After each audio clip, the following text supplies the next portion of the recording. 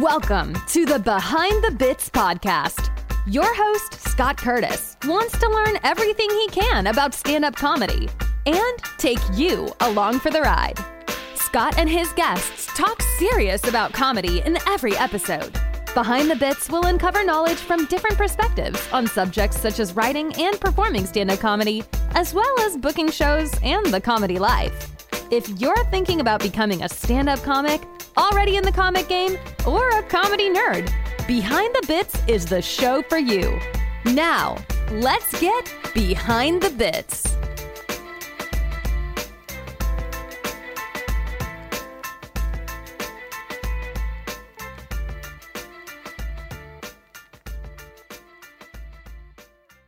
Hey, BTB buddies, I've got David Murrell on the show today, and David comes from my old hood of the South Bend, Indiana area, and has a background as a pastor, so he is used to doing the public speaking, but started stand-up comedy and found out it's a little bit more difficult than the pastoring thing, different muscle. We talked a lot about that and talked about starting a little bit later in life and some of the ups and downs of being a new comedian, and also talked about not being afraid to get out there if you are a Christian-based comedian and want to do clean comedy and comedy that isn't necessarily the norm in a lot of comedy clubs. We had a great talk, and I'm glad that we were able to catch up.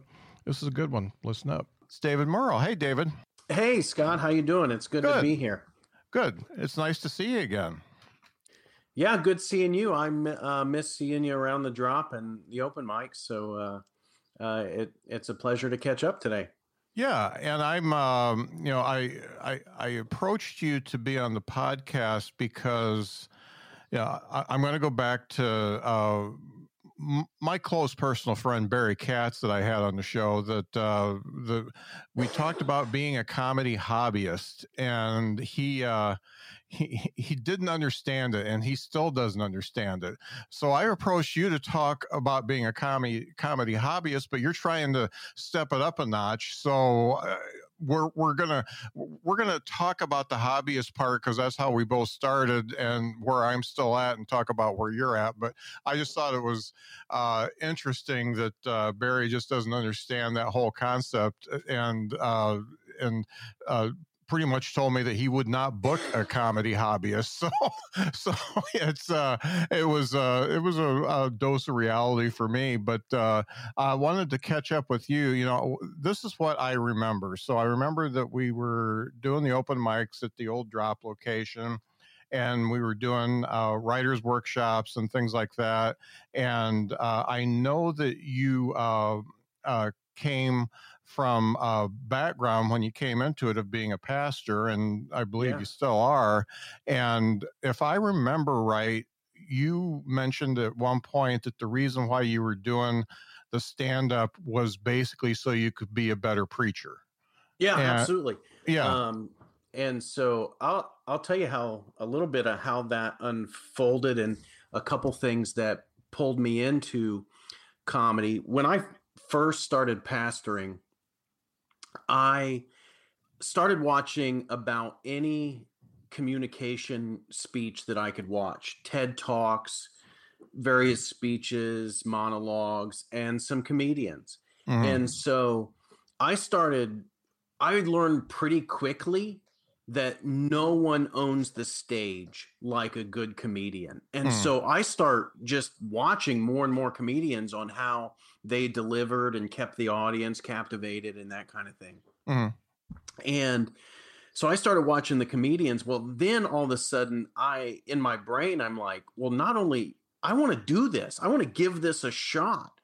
Mm-hmm. And so I scoped out a few of the open mics and didn't get on the open mic, just watched to see, okay, can I do this? Mm-hmm. And so then I pulled the trigger. I was brave, did my first 5 minutes.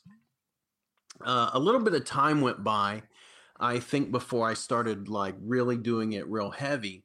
But I had realized that I just have some funny things from my life or stories from my life that I thought would benefit people to hear. And I thought, if I can make these stories funny, then people would be interested to hear these stories and hopefully learn some of the lessons that I've just learned through life. So it really was an avenue. I thought, I'm going to become funny, or I'm going to at least learn how to present stories in a funny way so people can learn meaningful life lessons, perhaps spiritual lessons, and that kind of thing. It has grown I've only fallen more and more in love with comedy.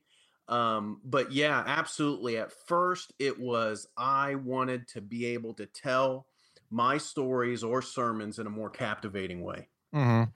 Now, one of the things I wanted to ask is,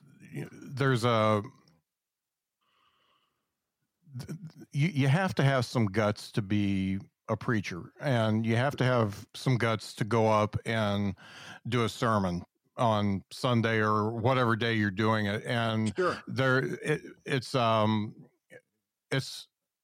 in my mind, it's similar to doing stand-up comedy, but I think there's some pretty big differences. And I wanted to get from you what you saw those differences as. Well, the first difference is I don't have to pretend to like the crowds anymore. Yeah. And the second being, I've never done a sermon for 2 beers. Yeah. I'm not saying I wouldn't have. I'm just saying that I never had to. I appreciate you asking that question. All serious. A few of the things, I actually thought comedy would be a easier muscle for me than it has proven to be, because I think most people would have told you, oh, David's a funny preacher. But to be a funny preacher, you only have to tell 3 jokes and maybe one of them landed in a 45-minute message. You know what I'm saying? The bar for a funny preacher is pretty low. And so when I started doing the open mics, my first open mic, I went into this real, lengthy story for just very little of a payoff. And I learned pretty quickly, man, I have to try to get a laugh about every 10 to 15 seconds, or at least that's kind of what I thought leaving that first open mic. Not that I do that perfectly now, but, and I think the other thing is there's a precision with comedy that, strangely enough, didn't exist in preaching a message. And so, because I can tell a story from the heart, so to speak, and then I can, if I'm delivering a sermon, I can deliver a story from the heart and then extrapolate the lessons from that. And I can even write notes and revisit that. And the crowds in churches are pretty comfortable with kind of revisiting, pausing to look at your next point or that kind of thing. But with comedy, like you have to hit specific words for that punch to pay off. And I never felt like that I was under that same precision preaching. Now, not to say that I didn't try to wordsmith things to maximize that punch. I'm certain most of our listeners would understand, like, that preachers, they use a lot of those tools to get their message captivating and you remember it or whatever. But I felt like there was much more precision needed in comedy than there was in preaching a message. I really dig that because, while I wasn't a preacher, I did a lot of public speaking before I got up, and I would think, there are similarities between either you seeing a piece of scripture that you want to turn into a something that everybody can understand and everybody can relate to, and me taking like technical jargon and putting it together so somebody that's not technical can understand it. So it's there's some parallels there. Yeah. And just like you, I was, first time I got up, Exact same thing. Long story, no payoff, and you learn that pretty quick. But it's the differences, as small as they are, to me, and tell me if you agree, are really huge once you get up on that stage and put your mic in your hand. Yeah, I think so, because like, I could deliver a 30-minute or a 45-minute sermon at this point in my life, and have essentially an outline. And I know there are preachers that manuscript, but even those that manuscript, the best of them try to still get that into their brain, into their heart, to be able to deliver. Mm-hmm. Wow. If you veer in a sermon, if you veer from maybe what you had manuscript a little bit, if you knew the overall principle, you can get there, and it's not a problem. Mm-hmm. Or if I said, hey, tell me about your last vacation, you can just begin to recall that from your mind, and there's little preparation involved. Mm. But to get a laugh after laugh after laugh, that 15 or 20 seconds that you're building up to that laugh requires a precision, and some of the words are not interchangeable. Sometimes how they are, maybe if you're telling a story. Mm-hmm. And so even like this common Bible story, like David and Goliath, if I would switch those words around and say Goliath and David, no one like that didn't turn the meaning of that story, make it that story any less valuable, because I turned two names around. But right. In a joke, it might. Yeah. Oh, exactly. And it's, the right word. I mean, you could say glass instead of can when you're drinking a soda. I mean, it's just really, it's really a lot of minutia that you have to learn by trial and error, really. And it's, to it's give difficult. You an example, I'm not saying this is a great joke, but I've had a joke I've been trying to workshop or tell, and it essentially is, I set it up. I ran into I went to a funeral of someone recently that I had seen like 5 years ago, but when I saw them 5 years ago, they were old 20 years ago. And I just talk about when I interacted with them, my first thought was, aren't you dead yet? And then I began to question that, like, who am I to decide who needs to live and die? Uh-huh. And so the punchline is something along the lines of, is this how murderers start? Or and one night, instead of is this how murderers start, I said, is this how I become a murderer? And the crowd was much more uncomfortable with that phrase. Like, oh, he's going to murder. Like, when it was out there, when it was like, we're talking about this foreign idea of some murderer we don't know, then that got a laugh. But when all of a sudden I introduced to the crowd, is this how I start murdering people? That didn't get a laugh. And I think it's because it wasn't funny to think, oh, you're going to kill people? Like, but some foreign murderer, quote unquote, they laughed at that. Right. So. And it's just a constant struggle to keep things to where you're going to get the laugh, and yet know that you may have to change it up again. And it's jokes are living objects; they're not something that you write down and that's it. It's the way it is. You got to toy with them. Can I tell you one more kind of example of that? From a joke. So you may have heard that Joel Osteen found like $500,000 in his bathroom at his church or something like that. And so I started to just try to make some jokes about that. And the end of it is like, what I try to be is like, apparently I have some I lean into the idea, oh, maybe Joel Osteen has this figured out because I haven't found $500,000 in my bathroom. And then I want to lean into, hey, if I'm at a club, I'm like, you leave me alone if I'm in this bathroom all along. And in certain environments, that has ended up getting a couple laughs or, some laughs. Well, one night I told that joke, and maybe it was just the wrong crowd, and certainly maybe it was some of my delivery or whatever. And the crowd just looked at me like, yeah, Christians are idiots. Like, where's the joke here? And so I'm like, oh man, not that I think Christians are idiots, but that particular crowd, that didn't take, because I think it was like, yeah, what do you expect? Yeah. So yeah. And from what I remember, the couple times that I saw you, you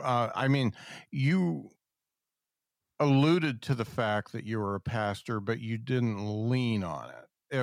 Your act was more about being like a dad and a husband and things like that, rather than really leaning into all church type humor. And I personally appreciated that, because it was just a lot.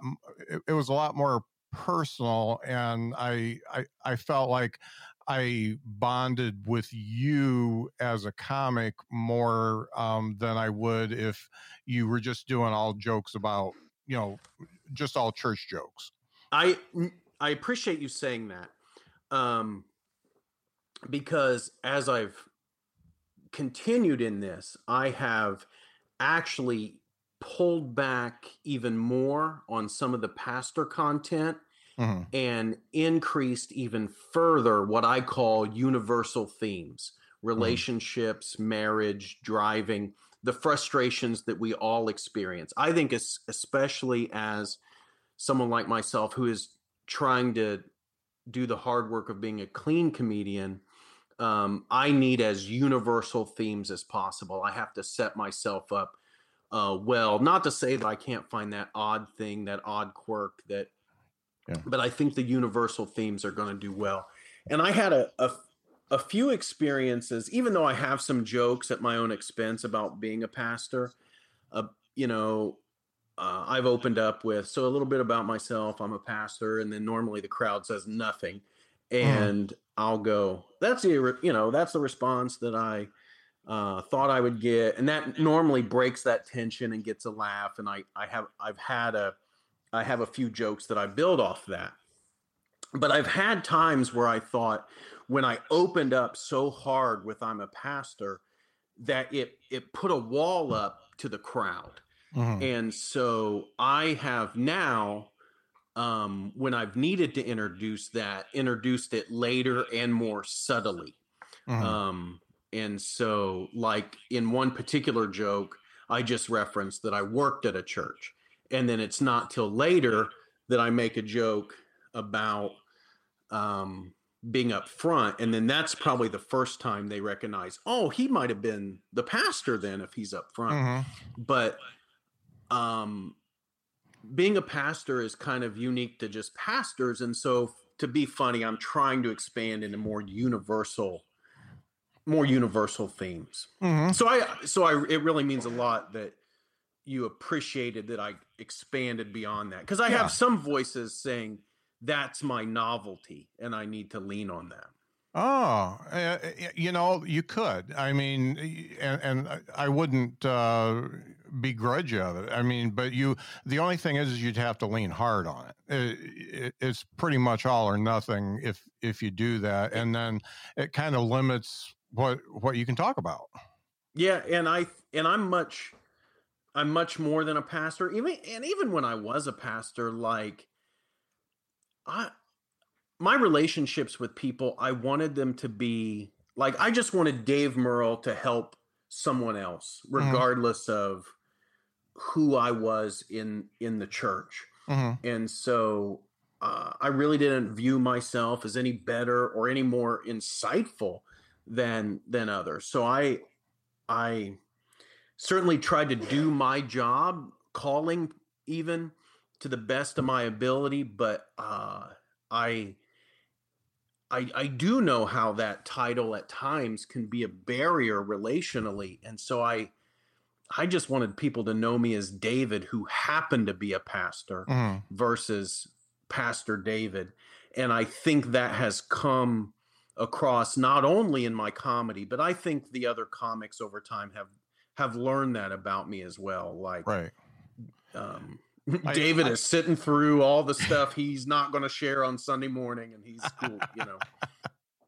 Well, and that's, first I want to say thank you for taking the baton of being the token clean comic in the area when I left. So, somebody's got to do it. And there we go. I appreciate I'll that. take it. And, there's so many misconceptions about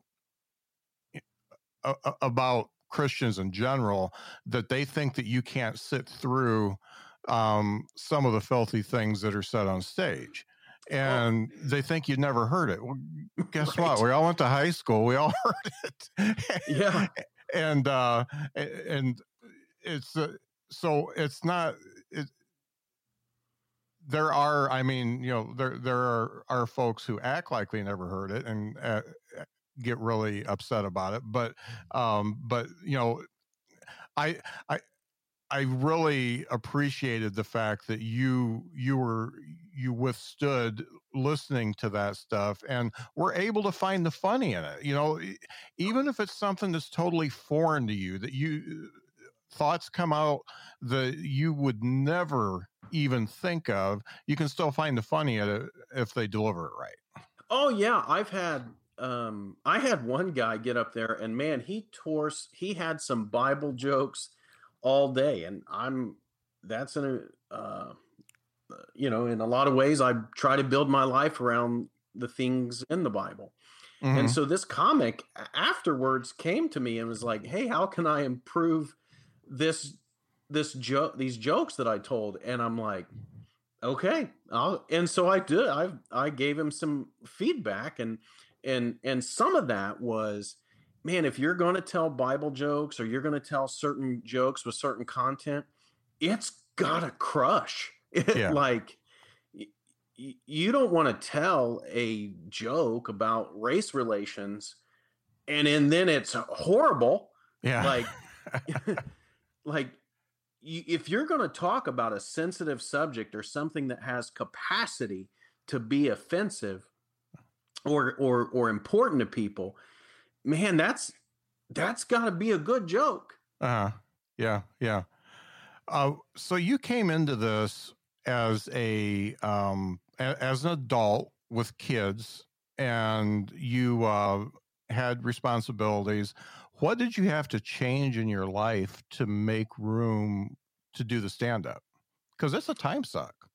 Yeah. I just had to make a commitment, like, first of all, to the open mics, that Tuesday evenings are free. Like, that I don't schedule meetings then. I don't schedule family time then. I know that, and knowing that I'm going to be out of the house that one night a week means that other appointments are, may not be scheduled. Like, I'm not going to book myself out 3 evenings of the, you know what I'm saying? Yeah. So comedy's taking one of those slots. Mm-hmm. And so I communicate weekly with my wife, like, about what my week looks like. And so normally early on, like on Monday or something, I'll say, while I mostly go to the drop and do the Tuesday night open mics, I do occasionally go to others. And so I'll communicate that up front. So it had to increase my communication with my wife about what this looks like, because I certainly, as a husband, don't want this hobby that I've now fallen in love with to take away from my home. Mm-hmm. So I have to be intentional about making it a priority, but then also making sure it doesn't take away from the other priorities.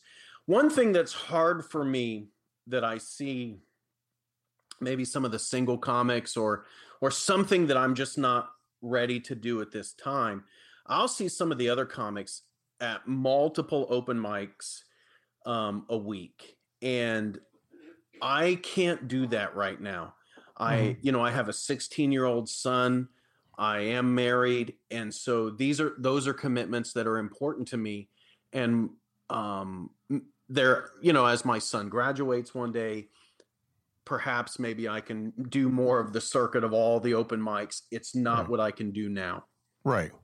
And it's good you realize that, because you can really get yourself into a bind relationship wise if you don't. Yeah, I could be in an open mic every night if I wanted to. I mean, all the drive, I certainly could, but it's not. I did it for a while, and the kids were gone, and and I could feel the strain, and nothing had to be said. I could just feel the strain, and so I pulled back. And you just have to understand that and decide what you want to do, because all the big ones out there gave up something to get where they're at, and if you're not willing to give it up, then more power to you. And right now, when my son graduates and I'm in a new season there, I very likely will increase my commitment to comedy. But I have to parent well too right now in this part of my life. Yeah, no doubt. So I totally dig that. So I don't know if you know how lucky you are to be in the particular scene that you're in. You are. That's what I have heard. Yeah, and I will take it. You are one lucky dude, and I've seen a few scenes now, and there is nothing like the people that make up the whole South Bend scene. And let me pose this as a question: what have you learned from those folks? And you can name names if you want, because I'll be glad to. And I know that you were welcomed pretty much with open arms, and which is a big deal in comedy. So just talk. Yeah.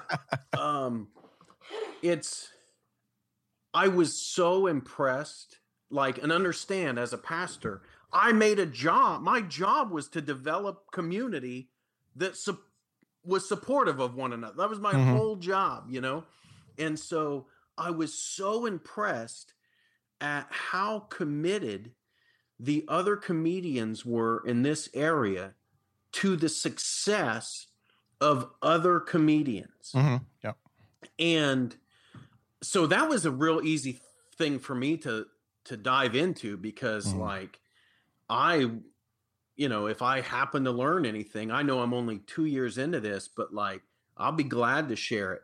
Recently, I sent Dean Jernigan probably about 25-minute routine of mine that I did at a church in Michigan City, and just said, give me your feedback, give me your critique. And he did. And he was very gracious, gave me feedback on how I could improve that routine, just gave me general feedback on how to improve as a comic. And I just know that doesn't come from everyone, and so I've really appreciated that. They have it didn't feel like it took me long to prove that, even though I'm clean, even though I'm a Christian pastor, all that, I don't think it took me long for them to be able to trust, okay, this guy is not here to cause us any trouble, right? Whatever. And so Joe Tidd has booked me a couple times, or his crew, Devin and Joe there, have booked me a couple times for the DIY shows. I kind of consider the Drop my home spot. Heather has been supportive. I even asked her, hey, what kind of emails do you send out to other clubs? And she was willing to serve as a ref. So I've just found nothing but support, and I don't know. I love watching Jason LaFoon perform comedy. So I win with that too. So I think we have a lot of great comics, and they all tease me, Jenny, they give me a rough time, even from the stage, Yeah. It's I hope I didn't miss anyone now that I've mentioned so many. Yeah. But yeah, it's a great scene. It's a great scene.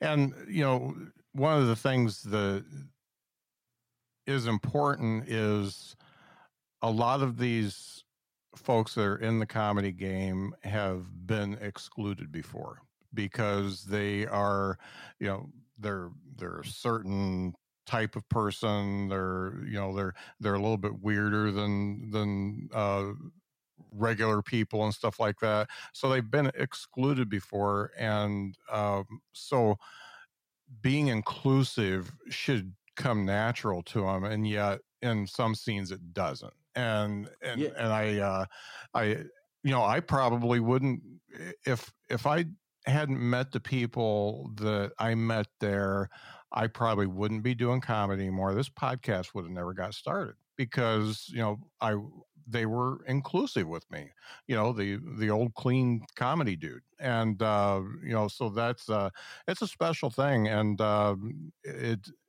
I do know there are other scenes like that, but there are plenty of scenes that are very cliquish, and also they just don't like outsiders. Yeah, it's unbelievable. I mean, I've worked with a good amount of them now on different shows, and so they're just very supportive, and it's a privilege to be a part of. I can't do it alone. I need a comedy scene to be a part of. So I'm glad they're there. I'm glad they're putting on shows and booking shows and doing podcasts and so I'm glad they're there, and I'm glad they're doing their thing, and I'm glad that I've been able to observe people like even a new guy that I don't think that maybe yet is JP McAllister. Like, he's been real generous with me in terms of what he's had to say. And back in the day when Max used to hang out, like, he was always real generous. Like, I just a lot of good people, a lot of great people in the South Bend scene. Yeah, I agree wholeheartedly. Now, I want to get back to writing a little bit, because writing a sermon is not easy. I mean, I know you're probably either going for, you want to deliver a particular message and you're finding a scripture to go with it, or a piece of scripture motivates you to deliver a message. So I assume that you're diving into comedy writing was probably a little bit easier for you than somebody that had never written anything before. But what type of a routine do you have to get into in order to keep writing jokes and performing them? What's your process to understand your ABC jokes and all that kind of stuff? Yeah, sure. I wish that my answer here might be underwhelming, but let's dive in a little bit. So I really have a real simple, like, to make sure that I'm always adding more content. I, on my task list for every day, have write a joke. And so I just write a joke every day. And then as I carry around my phone, sometimes, like, I'll make an observation, or like, oh, I think I can turn that, or I'll turn that into something funny, or I'll remember a story from the past or something, or hear something someone says that I think, oh, I can twist that. And so then I'll just write that on my, like, notes in my phone. And then when I am sitting down to write, then I often will look at that and will, see, okay, well, can I expand that into something? Some of those things, they don't ever turn into anything. I'll look at that and go, oh, that, that's not going to be anything. Yeah. And then sometimes before I even go to an open mic, I'll look at maybe some of those lists or new jokes I've written. And sometimes that's the real muscle. It's like, okay, am I going to get on stage and tell some of these, like, and test it in this way? So it kind of naturally edits itself a little bit, because sometimes even a second look is like, okay, that's not going to be quite what I thought. And then sometimes it's just like, man, I just don't think that is going to be, I'll self edit, maybe even too much. I don't think it's something even that I can test out on an open mic. And then of course the open mics where where it's tested for the real, like, okay, I said this. And sometimes you got to give things a try here and there. I've had things I've tried, and then and it didn't get a laugh, and then I come back later and try it again, and it did. So I think you would get all that. And so, yeah. I wish my writing thing was a little more exhaustive. I need to probably find ways to expand it, but I would say the gist is I carry my notes around and I write a joke every day, at least one joke every day. So I got to ask, you're closer in age to me than some people, yet you're still a lot younger. But do you ever lose jokes? Do you ever have this fantastic premise that comes up, and because you don't have anything with you, you forget to write it down, and you lost it, but you can't remember what it is? Oh yeah. Okay. Yeah, I had something like that happen. I think even today, where I realized, oh, wait a minute, I was going to write a joke about this.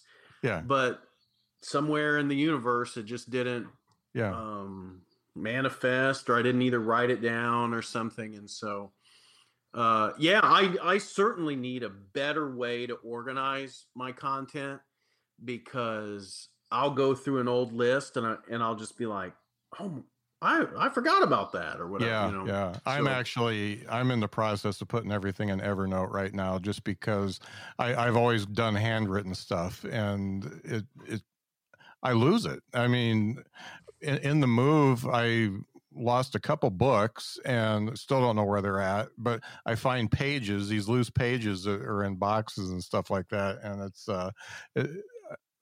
I know it'll all come back to me. One of the things that I always did was I made a note on my phone of what set list I was planning to do anytime I perform. So I can at least go back to that, and the little bullet points that I put in sometimes will trigger what the joke actually was, and then I'll quickly write it down so I don't forget it.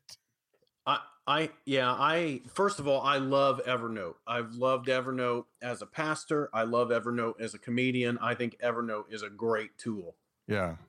And then I also have like a journal. It has, strangely enough, Stitch from the Disney movie Lilo and Stitch on the cover.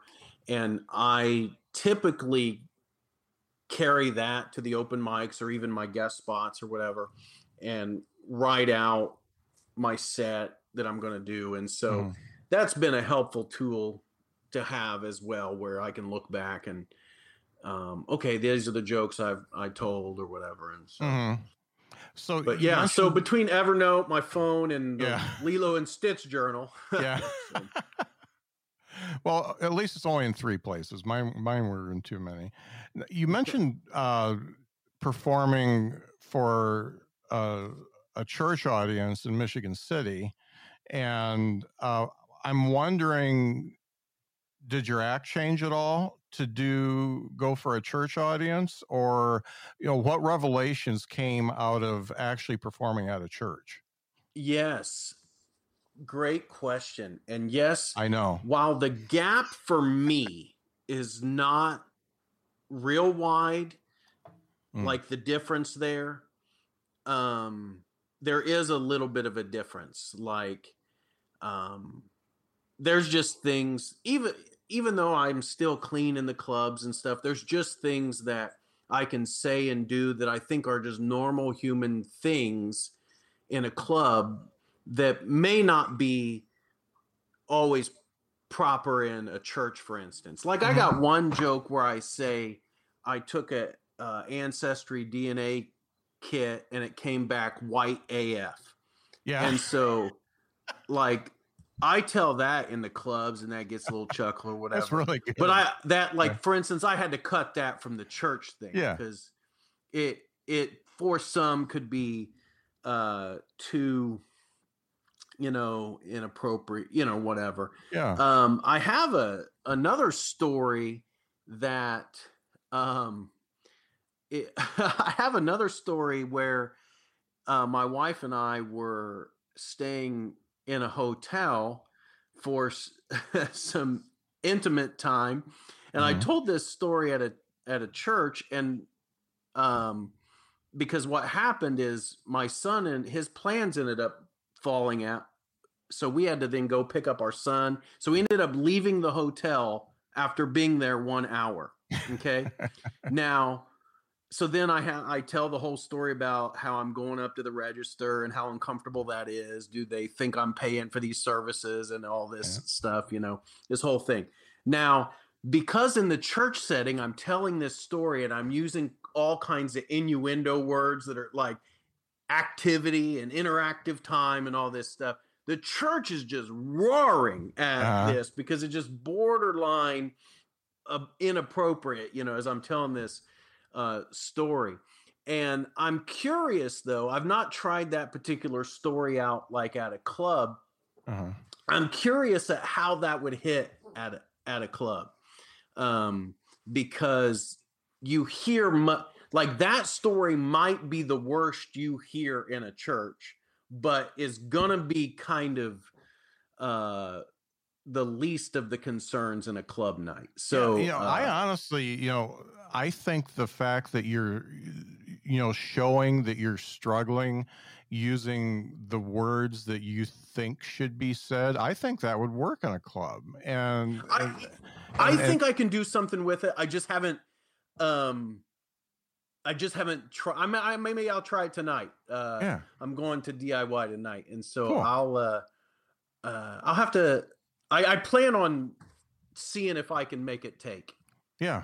I mean, I absolutely love the premise, and um, the funny thing is the you skirting around that stuff is almost funny as a punchline, so it's the performance part that really brings people in, because they're in a club setting. I would think that they would be waiting for you to screw up and say something just overtly sexual, and yet you keep towing that line and Yeah.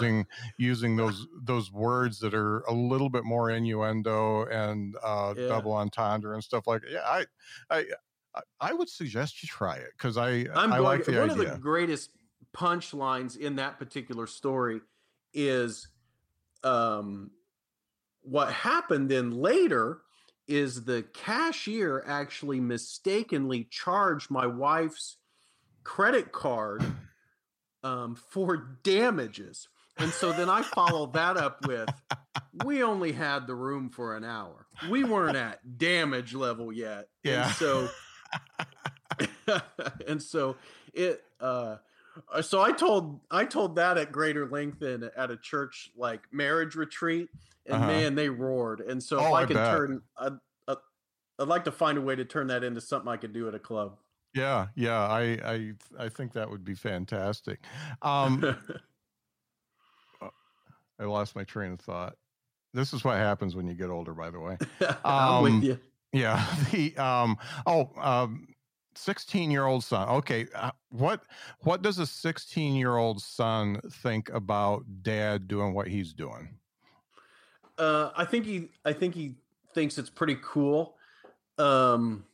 Strangely enough, that's probably about the only thing he thinks that I think is cool. That being said, my son is 16, so he saw me perform for the first time a couple weeks ago out at the Eagles, and I must say he liked some of the naughtier comedians a little better than me. Yeah, so, of course, yeah. And he wanted me to make sure that I told like Mike Hullinger and some of the other guys on that show, like that he thought their Hitler jokes and 420 jokes and stuff were funny. And they are funny. Yeah, of course they are. Yeah, it's 16-year-old kids. I mean, they're going to be drawn like flies to sugar to that type of humor. So yeah. Yeah. That's expanding. That's expanding their knowledge. Right. When I reached out to Joe and said, "Hey, can kids come to this?" And he goes, "Yeah, but we're not censoring the content." Yeah. And I'm like, "Oh, I know. And I said, "Well, he's 16, so." So you've been doing this long enough to, first of all, know pretty much what's funny and what's not funny, and kind of what your lane is and what your persona is and stuff like that. What are you planning on doing with it? Oh, good answer. So, my hope, I mean, I want to take it as far as at least my ability or God would allow me to take it. I feel like I can pretty easily get, because I'm a cleaner comedian, I feel like I can do some church shows. I feel like I could even get hired out for Christmas parties and that kind of thing. So that's probably going to be the first thing that I lean into in terms of trying to expand this into something I can do at a paid level. I will continue to reach out to clubs for guest spots and features as I continue to expand how much, like, I probably have about 30 minutes of funny material right now. So I want to continue to expand that. And so as I do, and as I continue to get better, I'll just continue to see if I can take more and more territory. And, but I feel like my next step is to focus on the church shows and the Christmas parties and that kind of thing. Doesn't it feel really fulfilling to go up on stage and be completely clean and make people laugh just as hard as all the other comics? Oh, it's incredible. I can't believe at how much I have fallen in love with bringing people joy at this level. And comedians that their act is totally opposite of what mine is have been so supportive. I had one night where I had decided I was going to tell all new material at an open mic, which was a horrible idea. And it I've went had about the same idea like too. you It's think bad. it went. Yeah. And so I got in the elevator and I was there with another comedian, and I don't know his name. I've only seen him a couple times, and he looked at me and he was familiar enough with me, and he said, "David, let's see what he just said. You got to keep doing this and keep doing your thing. There's more of us out there than you realize." And I think that he was doing a couple things. I think he was recognizing that I made a mistake in terms of going up there with all new material. I think he was also letting me know, even though his content didn't say otherwise, say this, so to speak, is he was a person of faith too. And so he wanted to encourage someone else to keep going. And so it has felt like, man, a clean person of faith can do this and be welcomed into this community. And it does feel good. Yeah. It does. Yeah. And once again, you're very lucky. And yes, we'll leave it at that. One of the things I like to ask almost everybody I talk to is, what's the best and worst pieces of advice you've gotten since you started doing stand-up? Oh, wow. Oh man, great question. Horrible advice and good advice. The good advice, I'll start with, have fun. Like, walk up there. And so when before I take the mic, I'm often telling myself something in my head like, I was made for this. Let's have fun. So I want to be in that frame of mind. And I think if I can get there, like if I can be in that place where, hey, I'm just Dave Murrell having a good time up here telling some jokes, that comes across in the routine and the jokes just hit harder than if I'm following a script or a performance. Mm-hmm. And man, let me think of some horrible advice that I've been given. Man, I don't know. I'll be honest. After the show, I'll probably be able to think of some, but That's can't. cool. That's cool. I can't think of any right away. Now, one of the things, especially when you're 2 years into it, like you are, is you bomb. We all bomb, and you also have great shows. I know you've experienced both, where you have done the worst that you could possibly do and done the much better than you thought you ever could. At the end of both of those shows, how do you deal with that? Well, it's interesting that you bring that up, because I actually got really good advice about that recently, because I don't know if I was handling both of those well.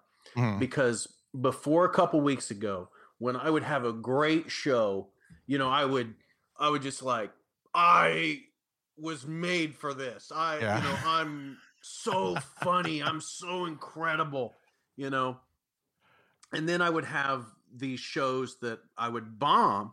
And then I'm just like, why do I even do this? I'm not funny. No one likes my stuff, Mm-hmm. So I'm living between these two extremes, and it was all dependent on the performance. And so someone recently said, make sure after every show you realize you're not as good as your best performance, and you're not as bad as your worst. And so if you can remember, you're likely somewhere in between there. Yeah. It I helps really like anchor you that a little bit. Yeah. I like that. And I have not heard that. I mean, that's actually Mike Hollinger. Really? He told me that. That son of a bitch. He never told me that. Can I tell you, he opens his act with Hail Satan. Yes, he does. But he hands down has been one of the most supportive comics of my routine. Yeah. Hands down. So supportive. Yeah. Unbelievable. Yeah. He's a sweet, sweet man. I miss him. Yeah. So the piece of advice I got that I use is that no matter what happens, if it's really bad or it's really good, you allow yourself to be dejected for 5 minutes, and you allow yourself to be elated for 5 minutes, and then you just move on and go on with the rest of your life. But I think I like yours better. I think I'm gonna write yours down. and I look like at yours that. too. Yeah. The bad news is I can't live in that elation for more than 5 minutes. I enjoy that elation. Yeah. Yeah. It's a lot of fun. Yeah. I've always been pretty critical of myself, and even when I have a really great show, I'm like, I don't know if it was as great as I thought it was, and so I do have to allow myself a little bit of grace and say, hey, you did good. And so for 5 minutes, bask in that glory, and then just remember the next time you go up, you're probably just going to totally suck it. And that is good advice, because I can watch my best performance, so to speak, and I can find the things wrong in what I did or the delivery, or I can certainly remember the one joke that didn't take or something. Yeah. And so it's probably appropriate to just sit back for 5 minutes and go, that was a good show. Right. Enjoy right. it, so I get that. So if people want to find you on the interwebs, I've got your site down here for people who are watching, but if they want to find you on the interwebs and book you for their shows, church shows too, where can they find you, David? Probably the best place to reach out would be emailing me at davidbmurrell@gmail.com. Murrell spelled Murrell. I am on Facebook. That would probably be a good way, to find me. So David Murrell, again, Murrell. Those are probably the best ways to reach out. Great. Well, I've got a couple people in mind to introduce you to, so I want to get you introduced to a couple people that are very heavy into the clean comedy and also the Christian comedy that I think you could get some enlightenment from. So I appreciate that. I'm going to make that intro for sure. Well, I really appreciate you being on the show. It makes me, it's a little bit bittersweet because you're there and I'm here, and I love where I'm at. It's just I'm still going through the culture shock a little bit. And forgive me, but where is here now for you? It's Huntsville, Alabama. Okay. Yeah. So it's a pretty big move. Yeah. Are you still doing comedy?